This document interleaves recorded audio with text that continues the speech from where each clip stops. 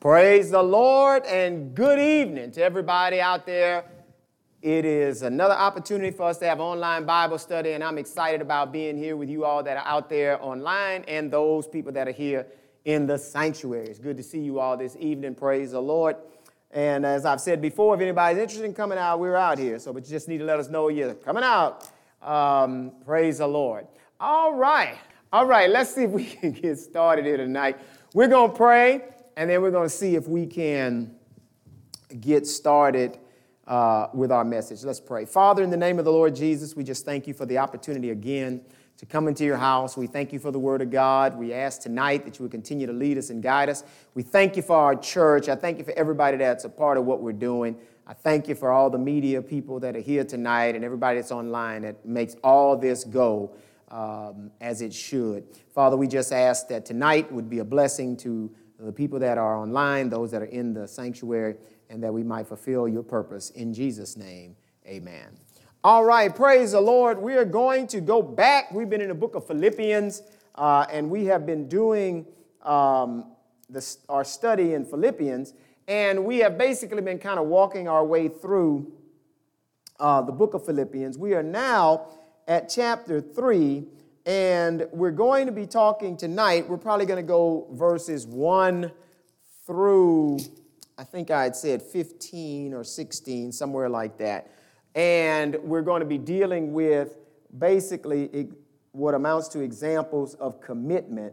And we'll see what we really call Paul's rejection of the world for Christ. So we'll see then here where we see now in the book of Philippians where Paul has moved us to the place. Last week, if you remember, we had the discussion where we talked about Epaphroditus, we talked about Timothy, and we talked about these people that had helped Paul and assisted him in such a way that he was basically bragging on them, and we used them as what we called examples of good conduct. You know, what believers who are a part of the local assembly in a church ought to be doing in order to bring that church and keep that church on the move. And so we talked about Timothy and we talked about Epaphroditus. So tonight we're going to be moving to chapter 3. We'll read verse 1 through, like I said, I believe I told them 16 or 17. No, 16, 1 through 16. And then we will begin then our discussion about that. There appear to be having some difficulty back there with the scriptures, so I'm just going to read them. So at home and in the sanctuary, let's just get our Bibles and let's begin. All right, we're at Philippians chapter 3, beginning at verse 1. Finally, my brethren, rejoice in the Lord. To write the same things to you, to me indeed is not grievous, but for you it is safe. Beware of dogs, beware of evil workers, beware of the concision. For we are the circumcision which worship God in the Spirit and rejoice in Christ Jesus and have no confidence in the flesh. Though I might also have confidence in the flesh, if any other man thinketh that he hath whereof he might trust in the flesh, I more. Circumcised the 8th day of the tribe of Israel, of the tribe of Benjamin, and Hebrew of the Hebrews, as touching the law, a Pharisee. Concerning zeal, persecuting the church, touching the righteousness which is in the law, blameless. But what things were gained to me, those I counted loss for Christ. Yea, doubtless, and I count all things but loss for the excellency of the knowledge of Christ Jesus my Lord, for whom I have suffered the loss of all things, and do count them but dung, that I may win Christ, and be found in him, not having mine own righteousness, which is of the law, but that which is through the faith of Christ, the righteousness which is of God by faith, that I may know him and the power of his resurrection and the fellowship of his sufferings, being made conformable unto his death, if by any means I might attain unto the resurrection of the dead, not as though I had already attained, either were already perfect, but I follow after, if that I may apprehend that for which also I am apprehended of Christ Jesus. Brethren, I count not myself to have apprehended, but this one thing I do, forgetting those things which are behind and reaching forth unto those things which are before, I press toward the mark for the prize of the high calling of God in Christ Jesus. Let us therefore, as many as be perfect, be thus minded. And if in anything ye be otherwise minded, God shall reveal even this unto you. Nevertheless, whereto we have already attained, let us walk by the same rule, let us mind the same thing. Okay, I have a comment I want to make. I always, do this about this time. But, of course, what I try to do on an ongoing basis is, to think about, because I told you I kind of keep that in my mind, the idea of when you actually die, and what that's like. Because we know it's going to happen, right? Everybody knows at some point it's going to happen. And if you get to live the longest life, the longest life in the Bible, I think, was Methuselah. He lived 900-something years. But he still died, right? So we understand that for the most part, most people are not going to be living that long. And so even if we live 100, 120 years, we eventually die. And so what I'm really, this is becoming more and more my passion, so I know God is pushing this on me to push on out. And that is that people really need to focus on this. I mean, I know people are young, and I get it. Nobody wants to think about dying. But we want to think about it not so much from the standpoint of dying, but in standpoint of what's going to happen. Not so much even heaven or hell, because we would like to hope that the hell part was resolved. Now, if that's not resolved, then that's a whole other set of issues that need to be dealt with. But I'm thinking now more about the other side of it, from the standpoint of the gain and the reward that we're looking to receive from God when we actually die. I have received, since my last semester where I was giving out, I've made some comments about the class I was teaching and some things that were going on. Well, I've had two specific things that occurred that just to me, it reminds me of this concept I'm talking about. One person is maybe a very short percentage away from being able to graduate. So if their grades don't change somehow, they're not going to have the 2.0 average they need to graduate. So, somebody contacted me, they did, and could I look at the test again and all that? And I don't mind looking at the test again, but the test is what it is, and there's nothing I can do to change it. I mean, other than just I'd have to add points to it, right? And I'm just not going to do that. I've done everything I was supposed to do. I've added whatever I thought I should. If I gave extra, I already gave that, and here's my grade, right? And I get it. I understand that the person is, frustrated and upset. Doesn't have anything to do with me, but that frustration and them being upset has a lot more to do with the fact that they're not going to graduate. So can you imagine spending 3 years in school and all these classes, and then you're at a point where you can't go anywhere yet? So all the people, your parents or anybody else who's expecting you to graduate, it's not happening right now. And you had an expectation on that day. It's not happening. Then I had another person, they send me, Professor, can you take a look at my test? I'm this much away from honors, so if they get just another certain percentage, they could get honors or something like that. And I had to basically come back and say, look, nothing I can do about that. I mean, I can't give you, they asked me about an extra assignment or something. I'm like, I can't give you an assignment after the class is over, to give you more points on a grade you already have. It's nothing I can do about it. I mean, I'm sorry. Like to see you go across there with your honors, but can't help you. Well, I just think this is what I'm talking about. People are going to die, and it's not going to be until then that they're going to realize when all this stuff starts happening and it's real, that it's like, ooh, it's over. And see, so everything that I'm always doing right now, I find myself saying things like, you don't get to do this again. Okay, so I don't get to do this again, right? So now I'm at, I'll be 62 this year. So I'm like, hey, I'm not going to get to do this again. You got to keep taking care of yourself, make sure you got yourself together because you don't get to do this again. So it's important each step of life as we're going, because eventually we lay down and then the reality is going to hit the next level of where we are with God. And this is why I'm saying this is because of where we are tonight, where Paul is. Paul basically starts off in chapter 3 when he starts off saying, finally, so here we are now, he's introducing us to his final thoughts. He says, finally, my brethren, rejoice in the Lord. He says, to write the same thing to you, to me indeed is not grievous, but for you it is safe. So I want you to think about this. Paul says, look, because sometimes, people may come to church and they're like, oh, God, here go pastor again. He's talking about the same thing again. Why he keep talking about that? Because it was the same reason I kept saying that to my class. You all need to make sure that you have your stuff together because I'm not changing grades. I don't know how many times I said that. And then when it hit and now you have your final and you got your results, why are you contacting me? I mean, don't get me wrong, I'm not going to be rude to you. And I'm willing to look again, but I already told you what's going to happen. I'm not changing this. I'm not doing that. I've done everything I can do. All right, so if a person, let's say, had a grade that might not have been that great, I already made up my mind, okay? I'm going to go ahead and add extra points maybe to give certain grades, a certain brushing off, right? Well, I've already done that. So if it turns out if you contact me and I've already brushed you off, I'm not about to brush you some more. So God is already doing everything he can to brush us off and say, look, I need you to focus on what's important.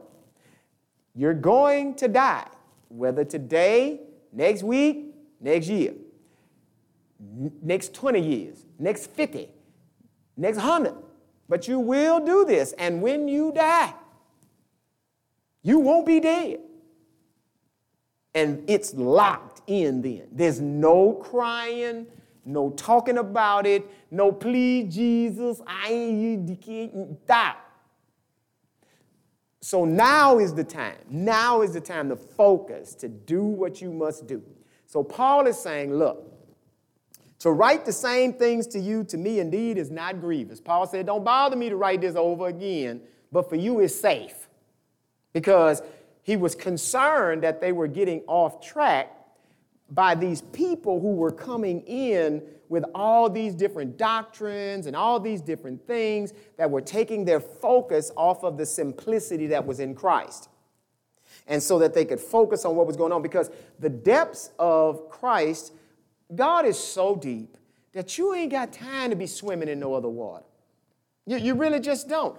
Most people, I think, because what they do is they spend so much time just brushing over the Word of God, that they never allow themselves time for the Holy Spirit to grow them in grace to receive the next level of stuff he want to talk about or to take you down a little bit deeper, because you could be reading a scripture that you've been reading all your life and you never saw something.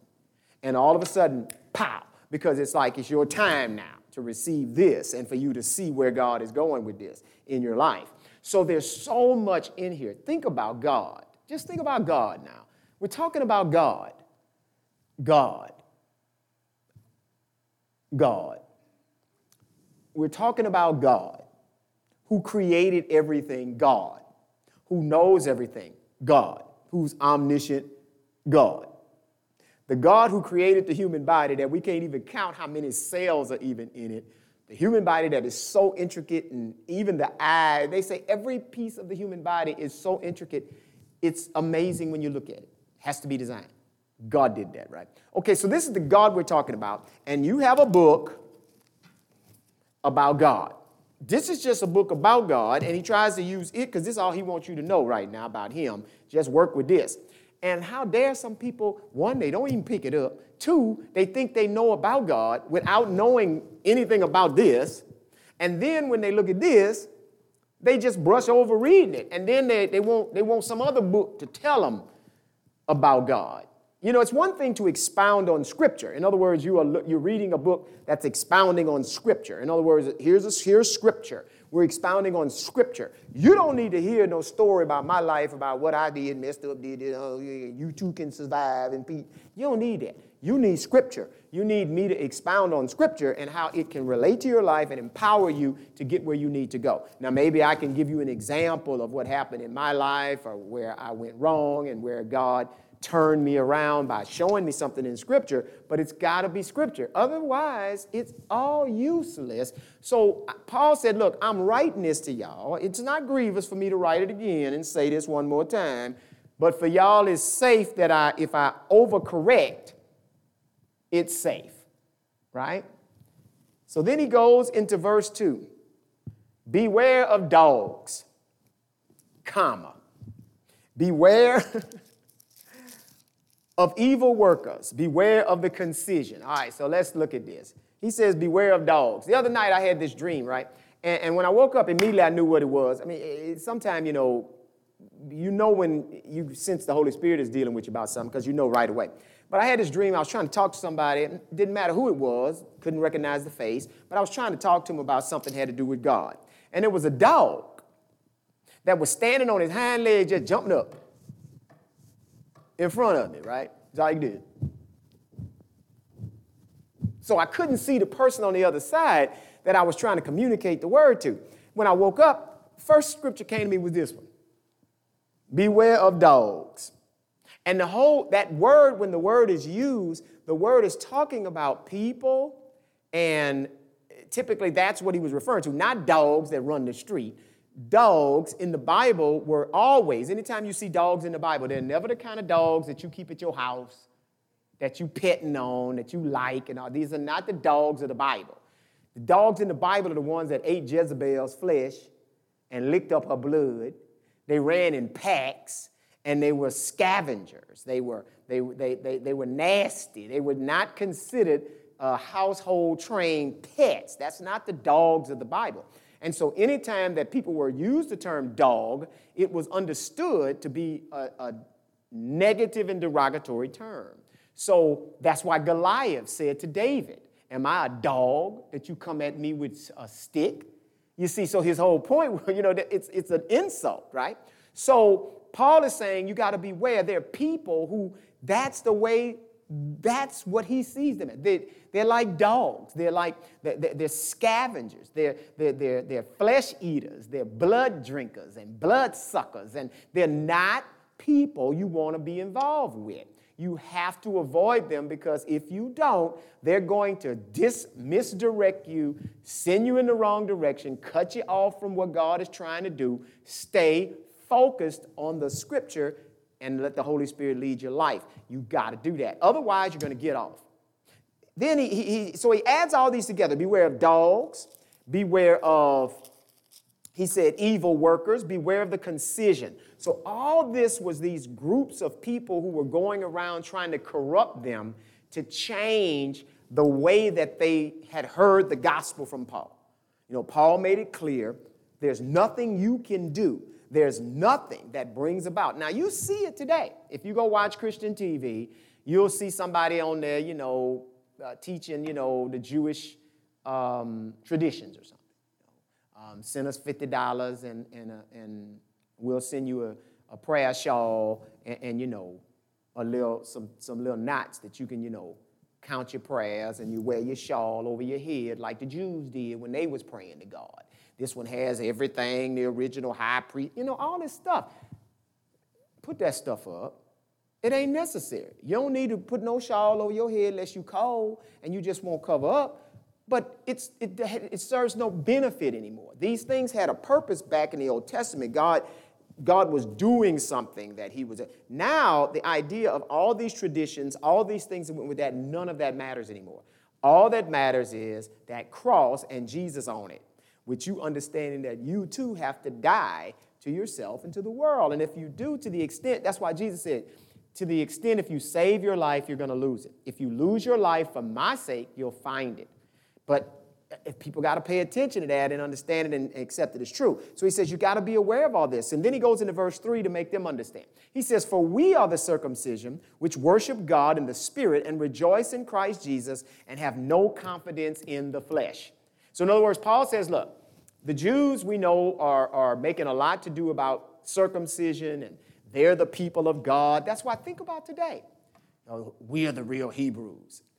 That's why we don't care. God don't care. It doesn't matter if you're the original Hebrews or you Hebrew too. It doesn't matter. Paul says we, the church, we are the circumcision. We are those that now our new life has been what? Cut away. The old life has been cut away, and the new man has now come in Christ. So he says, in the past, Jews got circumcised. That was their sign in their flesh, the males, that they had been circumcised. They were the children of God, etc. But Paul says now, no, we are the circumcision. We worship God in the Spirit. Remember what Jesus said? God is a spirit. And now, let me back up for a minute. Jesus made it clear that there was something to be said about having been Jewish and Paul says it in Romans, because Jesus said when he was talking to the woman at the well, if you remember, she said, why are you talking to me, basically, being a Samaritan and a woman? And Jesus said, salvation is of the Jews. We know what we worship. You all don't know what you worship. We know what we worship. He says, but the time has come and the time is now when God seeks spiritual worshipers. He says God is a spirit, and they that worship God must worship him in spirit and in truth. So now he says God seeks such to worship. So Paul now says we are those people. We are the circumcision. We worship God in the spirit, and we rejoice in Christ Jesus. In other words, we all have access to God through Jesus. And then he says, and now we have no confidence in our flesh at all. So in other words, and you only you know this, you that are sitting here and you online, whether or not you are relying on something other than Jesus. Now, how would you know that? Well, you cut away anything that we would consider our works that God would want us to do, right? Let's cut that away for a minute. Think about it from this perspective. If you were to be honest with yourself, you got to be honest and go deep, deep, deep down and be really honest. If you were to die right now today, why should God let you in heaven? Now, if you have, and only you know this now, because a lot of times people will tell you stuff, but that's what they think you want to hear. Only you know this for yourself, and you really got to be honest with yourself. What do you think? Why do you think God should let you in heaven? If you have any thoughts at all that have anything to do with other than Jesus dying, you're off. Yeah, see, you got to know that. You have to know. God don't care about anything. There's nothing we can offer God at all. No works we've done, no niceness about how we are. The average person ain't nice like we are. None of that. Absolutely nothing can get you in there. Nothing. And when I say nothing, I mean nothing. And you got to think of it this way. Nothing. And if you feel in any kind of way that you got something to offer God, then you need to go back until you realize you don't. You got to get on your knees and stay before God until finally you realize, man, God, I don't have nothing to offer you. Nothing. I may be nicer than a lot of other people. I'm probably not as nice as the nicest people for sure. I may do things for people that other people don't do, but I'm sure there's some things that other people do that I don't do. Bottom line is none of this matters. It doesn't matter. Okay, so we got to get that down. If that's where we are, then we are where Paul is talking about in verse 2 or verse 3. So we're not saying that good works and things that need to be done don't matter, because they do matter for our rewards and for the things that God wants us to do as his children now. In other words, we're living here, and as his children, when I said that on Sunday when I was talking about cultivating friendship, I wasn't trying to suggest that God is so much like us, because it's a very loose comparison, when I'm talking about me, because I'm not God. And there are things that I have to compromise on. If you want to have friends, you're going to have to compromise on some of your stuff, because some of your stuff just ain't right. You have to decide what you want to compromise on. My point was that God doesn't compromise on anything, because he's perfect. He's God. And if you want him to be your friend, then you have to mold yourself to God. You want to hang out with God, you got to mold with God. That's why he says, if you're a friend of the world, you're my enemy. So it's a very loose analogy to use ourselves, but I was using it because I thought at least we could relate to that. We all know what it's like to have friends or have people we don't want to be friends with or people we do want to be friends with, and why. So we see God then saying that Abraham was his friend, and we see why. Because you see a lot of things that Abraham did that God don't do. Abraham lied, and he lied to get out of trouble because he was afraid. Well, the Bible tells us that God pities us like a father pities his children. All right, children do stuff they're not supposed to. You pat them on the head and you say, okay, we try to do better. But those children understand that they're wrong.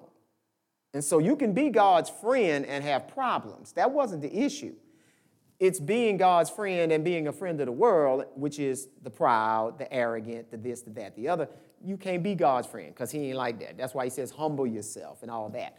So my the idea here then becomes that we can't have any confidence at all. So then what Paul does is he shifts to try and make his point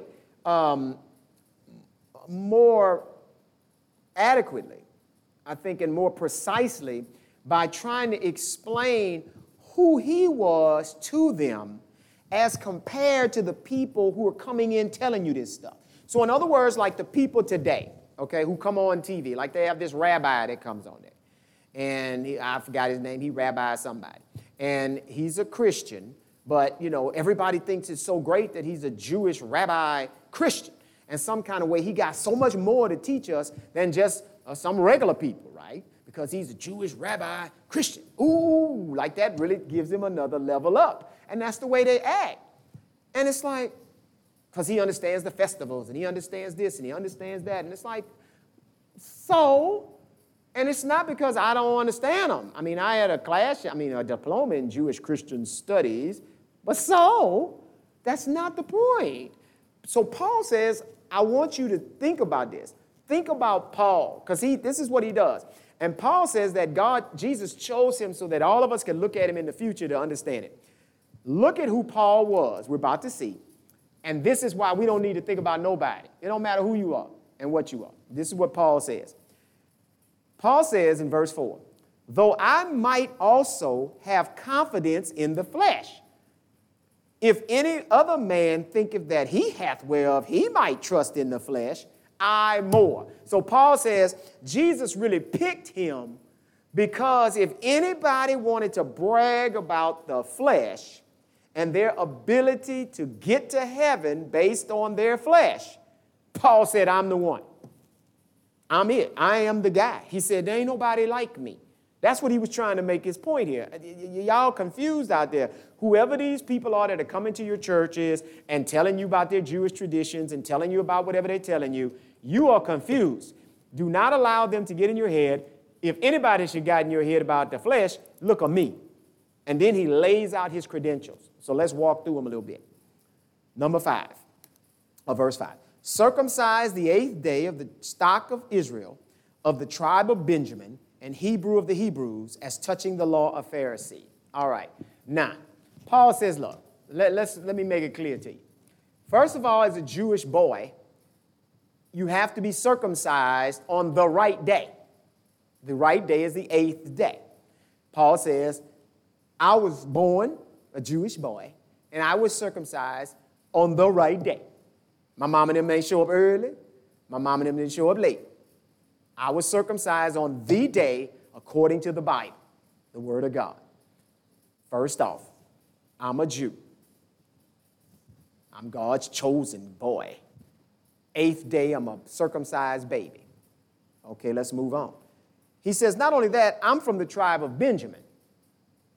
You know how people brag about their names? I'm a this, I'm a that, I'm blah, blah, blah. He says, look, I'm from the tribe of Benjamin. And if you know anything about Benjamin, Benjamin was the youngest son of all them boys that was born. Remember the ones that sold Joseph into slavery?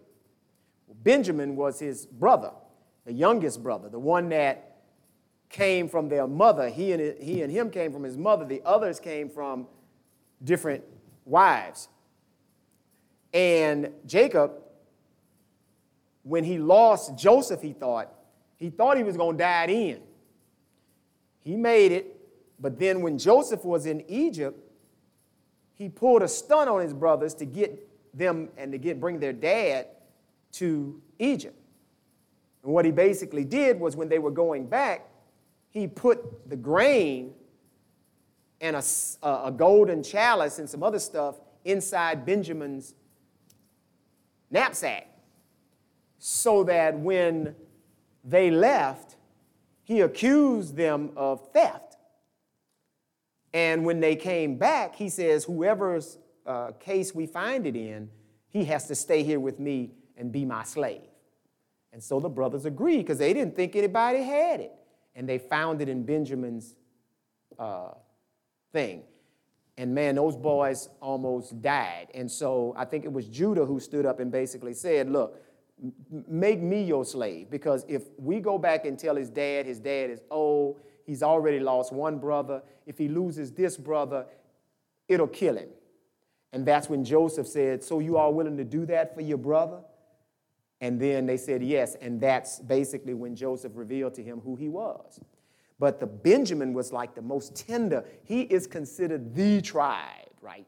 So, it's kind of like in every profession. You have different people that do different practices and things, and different parts of practice are considered better than others and all that. Some are easier. But amongst the tribes, so he's saying, not only am I a Jew, I'm a Jew of Jews. Amongst the Jews, we the Jews. We really Jews. Yeah, we the Jews people want to be. You know what I'm saying? It's like you come in a room, and first you want to be a Jew. Then you get in the room with the Jews, you want to be in that family of Jews. That's the family I came out of. Not only am I eighth day, I'm from the right family too. Then he goes on and look at what he says. Not only that, but when it comes to the law, I was a Pharisee. If you know anything about the Pharisees, this is why Jesus spent so much time, people are always saying, Pharisees. Jesus would say, scribes and Pharisees, hypocrites. And he would talk about what it is that they were doing and how they were so righteous with the law, but they weren't doing it. They were hypocritical. Paul says he wasn't one of them kind of Pharisees. Paul really did do what the law was saying. He did it. He wasn't a hypocritical Pharisee. Paul was a Pharisee of Pharisees. He was doing it. Matter of fact, Paul was raised and taught, if you had, like they have law schools, Yale and Harvard and all that, Paul was taught in basically the Pharisee law school of all, Pharisee school of all Pharisee schools, which was at Gamaliel's feet. His name was Gamaliel. And he was with the top Jewish teacher in Israel. So not only was he eighth day, right tribe, he was a Pharisee, but he was also trained by the best Pharisee there was in the best Pharisee school. Then he says this in verse 6, concerning zeal. You want to talk about somebody who was really zealous? Concerning zeal, I'm the guy. He says, persecuting the church, that's what he was doing. Paul was there. He was pushing. He was doing anything he could to try and stamp out what he actually thought was blasphemy. He thought that these people were basically blaspheming God. They were coming up with this new way that actually was improper before God. And as a good, zealous Pharisee, it was his responsibility to stamp this out in the name of God. And that's what he went after and was doing. Matter of fact, that's what he was doing when Jesus shut him down on the way to Damascus. Then he says, touching the righteousness which is in the law, blameless. So Paul says, whatever righteousness you can find in the law, I am in fact blameless. The only other place that you even see a reference to that, I want to see if I can find it right quick, is when, hold on one second. When there's a discussion that's going on about Elizabeth, who is Mary's, I think she's like Mary's cousin, I want to say. And she's the mother of John. And when you hear there, and they talk about her and her husband, they were barren. She was barren. And let me see, I'm going to look one more place. And she was barren. And the Bible says that her and her husband before the Lord were blameless. And so this is, you see again, here we go. This is in Luke. In Luke chapter 1, looking at verse 5 and 6, this is what it says. It says, there was in the days of Herod, the king of Judea, a certain priest named Zacharias of the course of Abiah, and his wife was of the daughter of Aaron, and her name was Elizabeth. And they were both righteous before God, walking in all the commandments and ordinances of the Lord, blameless. So that word blameless right there, the mother and father of John the Baptist, who were basically, according to the Spirit of God, through the word, were walking blameless. Paul was walking in that same level of blamelessness that had God been looking for a perfect i.e. man after the law, Paul would have been the guy, which makes sense. That's why God picked him. See, God picked him because he was everything that a Jew should have been, but the problem was God wasn't doing that no more. And he now has to be able to show us how he's taking all of this that God would have said, yep, that's it, and throw it all away. Look at what he says in verse 7. But what things were gained to me, those I counted loss for Christ.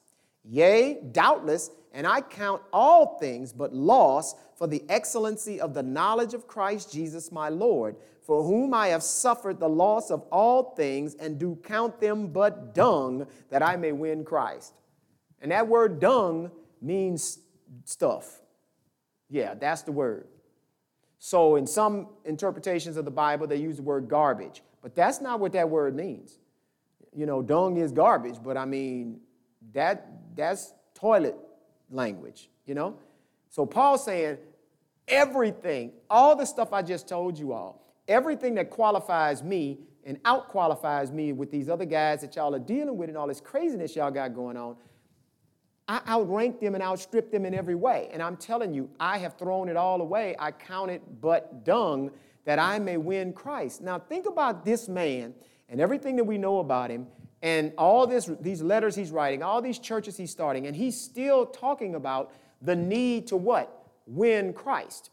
The need to what? Look at verse 8. Yea, doubtless, and I counted all things but loss for the excellency of the knowledge of Christ Jesus my Lord. So he is still searching, pursuing, going after the depths of the knowledge of Jesus so that he might win Christ, he says. Paul never says, I'm done. He doesn't say I've arrived until he gets to that place where a lot of people like to, you know, put it on their, I always say that on their tombstones and all that stuff. But that's where we see Paul finally getting to a place where it appears that he believes that he may have arrived. And this is in 2 Timothy chapter 4. Look at verse 6 through 8. 2 Timothy chapter 4, we're going to look at verse 6 through 8. This is what he says. For I am now ready to be offered, and the time of my departure is at hand. I have fought a good fight. I have finished my course. I have kept the faith. Henceforth there is laid up for me a crown of righteousness, which the Lord, the righteous judge, shall give me at that day. And not to me only, but unto all them also that love his appearing. So in other words, Paul finally, when he's getting ready to be executed and beheaded, does he say, I fought a good fight, I finished my course, I've kept the faith. And so now he confesses that he believes that a crown of righteousness is laid up for him. But back here, Paul is still pushing, saying that he might have knowledge of Christ and that he might win Christ. And then in verse 9 he says, and be found in him, not having mine own righteousness, which is of the law, but that which is through the faith of Christ, the righteousness which is of God by faith. So Paul is saying again, I need to get you all to fully understand. You have to put your confidence, your righteousness, anything that's going to get you to God in Jesus. And a lot of people say, oh, I did that. But if everybody had just done it, Paul wouldn't keep talking about it. That's why he keeps coming back saying, it's safe for me to keep telling y'all this. Because if you get to relying on your own works and relying on yourself, sooner or later, God is going to have to tweak that and cause something to happen in your life as a setback to get you to see this ain't about you and your righteousness. It doesn't matter how good you think you are, what you think you're accomplishing, or what you think you're doing. You've gotten off focus, and he's going to do something because he's got to do that always to keep our focus on Christ. We're always giving Jesus the glory. If Jesus had not been the one to say, I'm going to go forward to the cross, I'm going to die, we had no hope.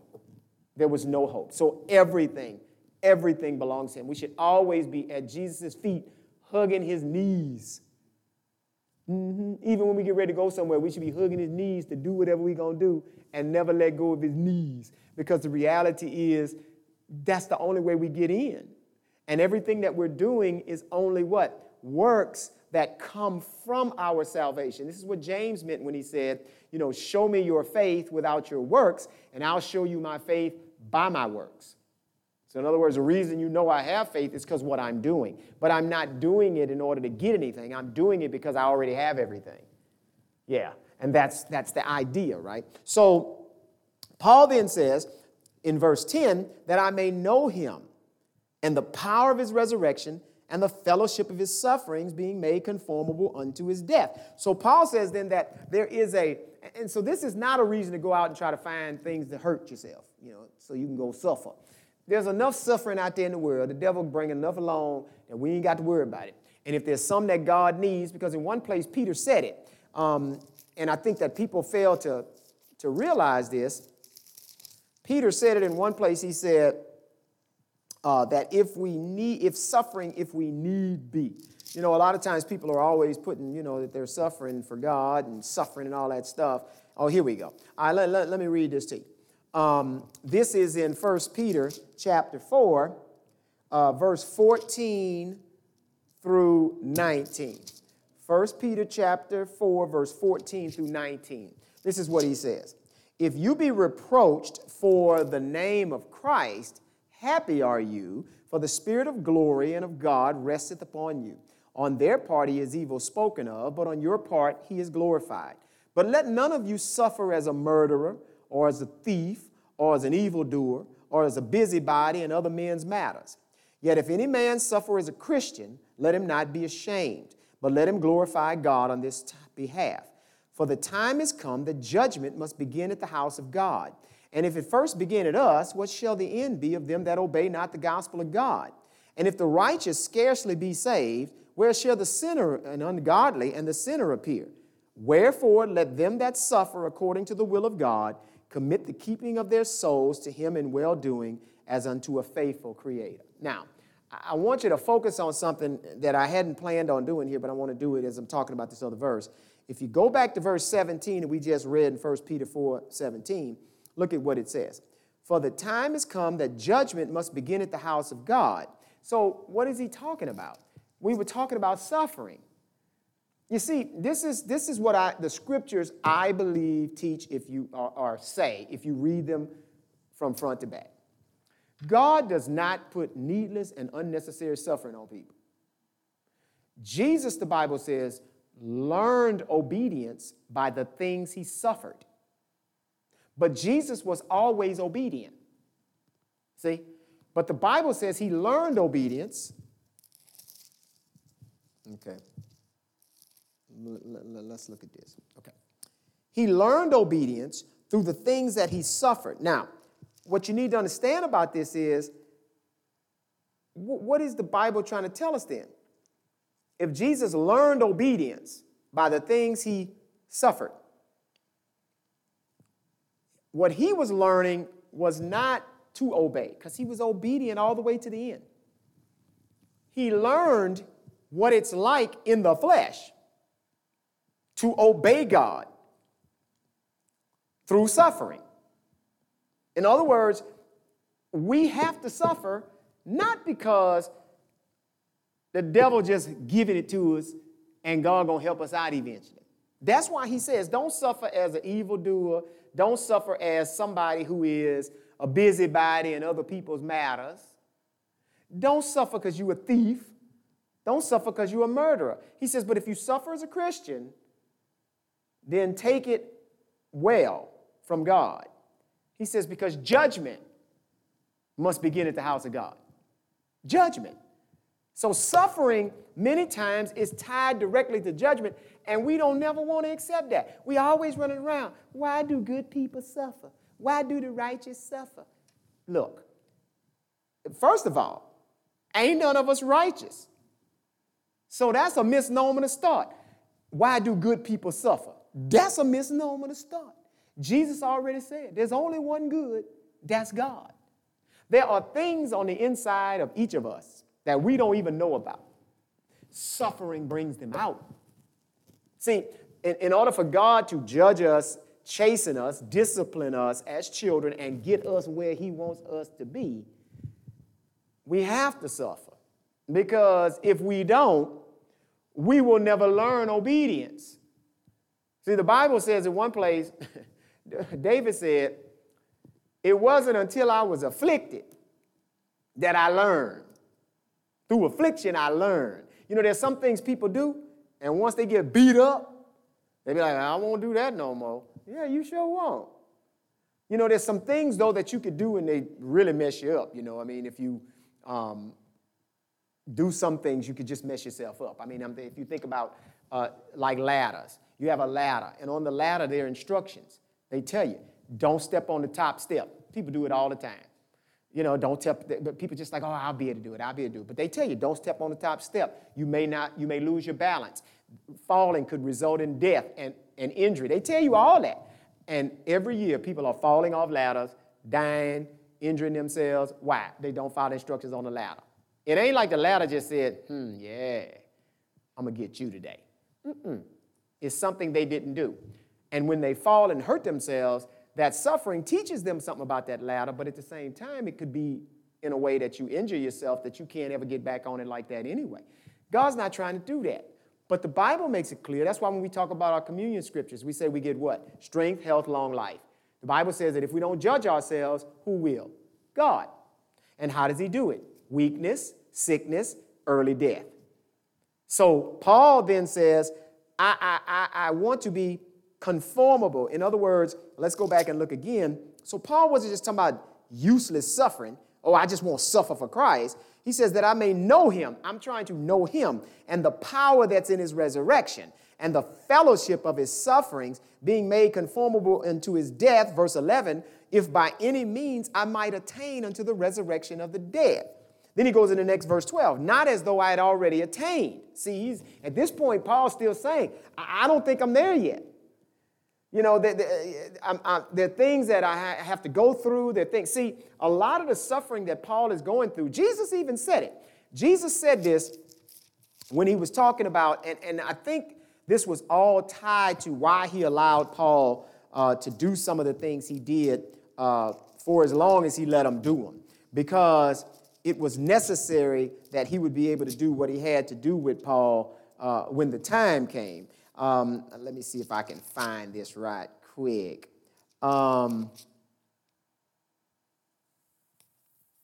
Here we go. I want to, if you all will back there, go to Acts chapter 9. Go to Acts chapter 9, and let's look at verse 11 through 16. Acts chapter 9, verse 11 through 16. Now, this is after God, the Holy Spirit, Paul, and the Lord all meet, and the Lord knocks him off of his horse. He's blind. He sent him somewhere, and then the Lord shows up to Ananias and begins to speak to him while Ananias is praying. And it says this in verse 11, and the Lord said unto him, being Ananias, arise and go into the street which is called Straight, and inquire in the house of Judas for one called Saul of Tarsus, for behold, he prayeth, and have seen in a vision a man named Ananias coming in and putting his hand on him that he might receive his sight. Then Ananias answered the Lord, I have heard by many of this man, how much evil he hath done to thy saints at Jerusalem. And he hath authority from the chief priest to bind all that call on your name. But the Lord said unto him, go thy way, for he is a chosen vessel unto me, to bear my name before the Gentiles and kings and the children of Israel. For I will show him how great things he must suffer for my name's sake. See? So Paul was there when Stephen got stoned. Paul was there consenting to the death of other Christians. Paul was there dragging people into jail. Paul was there, he said he made Christians blaspheme. He did all kind of stuff. And Jesus let him do all of that first, and then he pulled him out. Well, when he pulled him out, Paul couldn't say nothing.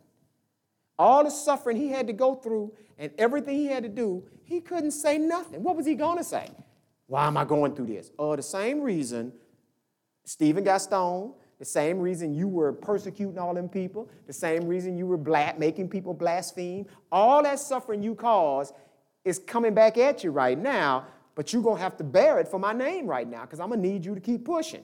And so it's tied to something. You got to realize everything going on in your life, if we're going to believe the scriptures, remember we went to Psalm 91 that night and we read it. How can God declare to us that he that dwelleth in the secret place of the Most High shall abide under the shadow of the Almighty?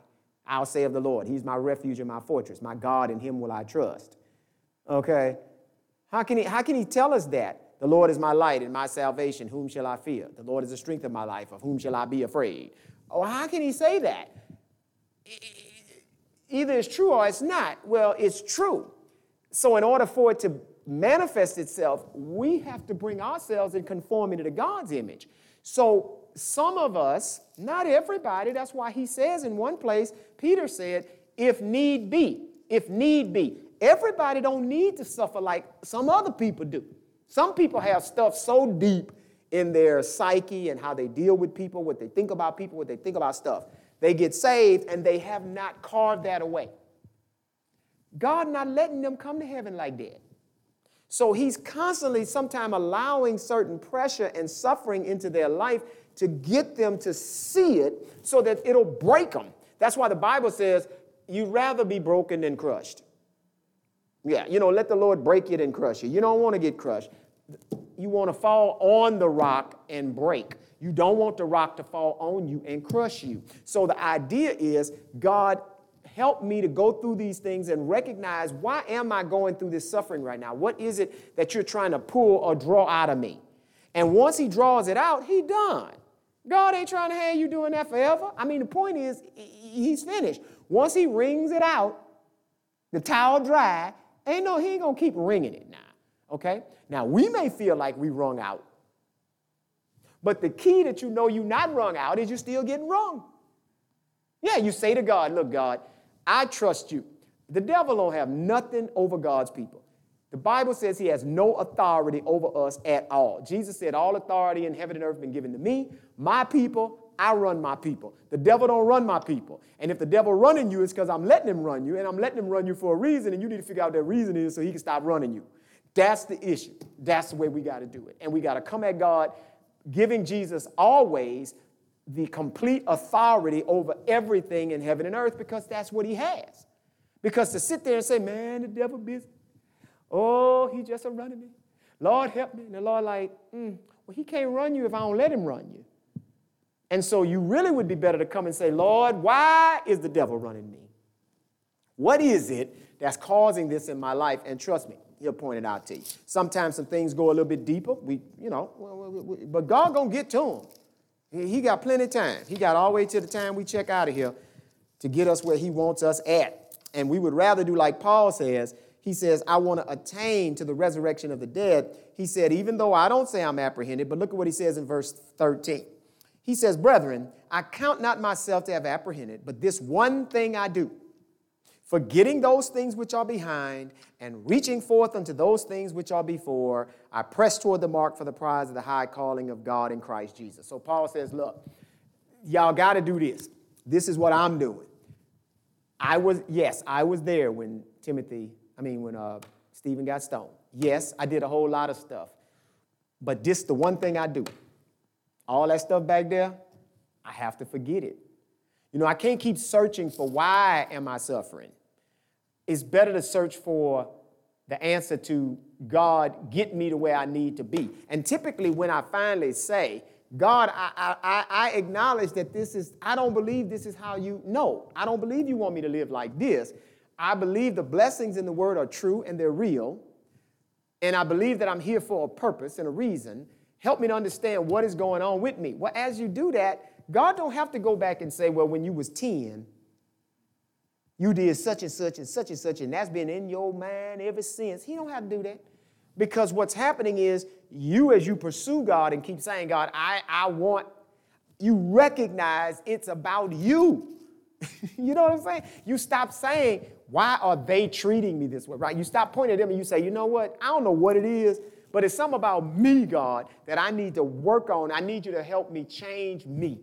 And as you do that, then it'll start changing because you recognize it's you. So he don't have to sit you down on a couch and start taking you through all of your history and then say, oh, see, remember when 5th grade? Remember when that boy pulled that chair from under you and you fell down? That's when you swore from then on you were never going to let nobody do you like that, and you would never trust anybody ever again. And not so he ain't going to take you back on the couch to the drawing the seat in 5th grade. That's not the issue. The issue is getting me to a place where I recognize everything going on in my life is under total control of God. I acknowledge that. There's nothing I can do to get into heaven. I acknowledge that. I recognize that my suffering is leading me to obedience, whatever that means, whatever it ought to look like. And so, God, I'm willing to relinquish my own thoughts about trying to escape all the time my suffering and try to understand in it, what is it are you trying to show me? What is it about me that you're trying to show me? Not what you're trying to show me about the world. What are you trying to show me about me? And when you get and keep pushing in that direction, all of a sudden, even the suffering, if it's still there, the thing that's causing you to suffer, no longer does it feel the same anymore. Yeah, it doesn't feel, because it takes on a different purpose. And now you understand it. And as you begin to understand it, you start coming out of it. It's like clouds, your plane flying through clouds. And eventually you come out on the other side, and now you see the daylight, and now you're moving, and you go on to what it is that God's calling you to. So Paul says, I forget that stuff, and I have a mark that I'm shooting for. See, it's kind of like if you're in school and you get a bad paper. Okay, fine. Well, you can't keep thinking about that. You got to put it behind you and do what? What's the mark? You trying to get an A? Fine. Focus on your A. Focus on what you got to do. Stop saying, well, at this point, ain't no way I'm going to be able to get an A. You don't know what might happen. I mean, what could happen? Maybe the teacher may say, you know what? I don't know why, but I've had a change of heart. I'm going to throw out your lowest grade. You ever had them do that? Sometimes they'll do that. Next thing you know, the lowest grade that you thought was going to beat you down, it's gone. So what you got to do, though, is focus. And that's what Paul says. I got one mission. I'm focusing on Jesus. I'm trying to get to heaven and to conform to his image. So I forget what's behind me, where I failed, where I faltered, and focus on his righteousness and put that as my target. And he says then, in verse 15, he says, let us therefore, as many as be mature, that's what the word perfect means, be thus minded. In other words, let this be your mind. And if in anything you be otherwise minded, God's going to reveal that to you. Nevertheless, whereunto we have already attained, let us walk by the same rule, let us mind the same things. So he's saying, I need you all now to focus, and I need you to get your mind wrapped around what I just said in terms of avoiding all the foolishness, avoiding all the people who got these great answers to God and how to get to him and all this stuff that's really based on worldly philosophy and the newest or whatever inventions they done come up with. Get out of your flesh. Stop focusing on the fact that you can attain your own righteousness or any of that. You can't do anything.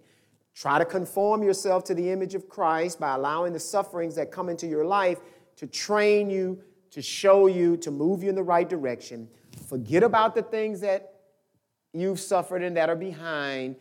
Keep focusing on Jesus. Make that the mark, and let that be your mind. And if your mind is on anything else other than that, in any other area of your life, Paul says God's going to show that to you too. In every particular area and in any way, he's going to show it to you.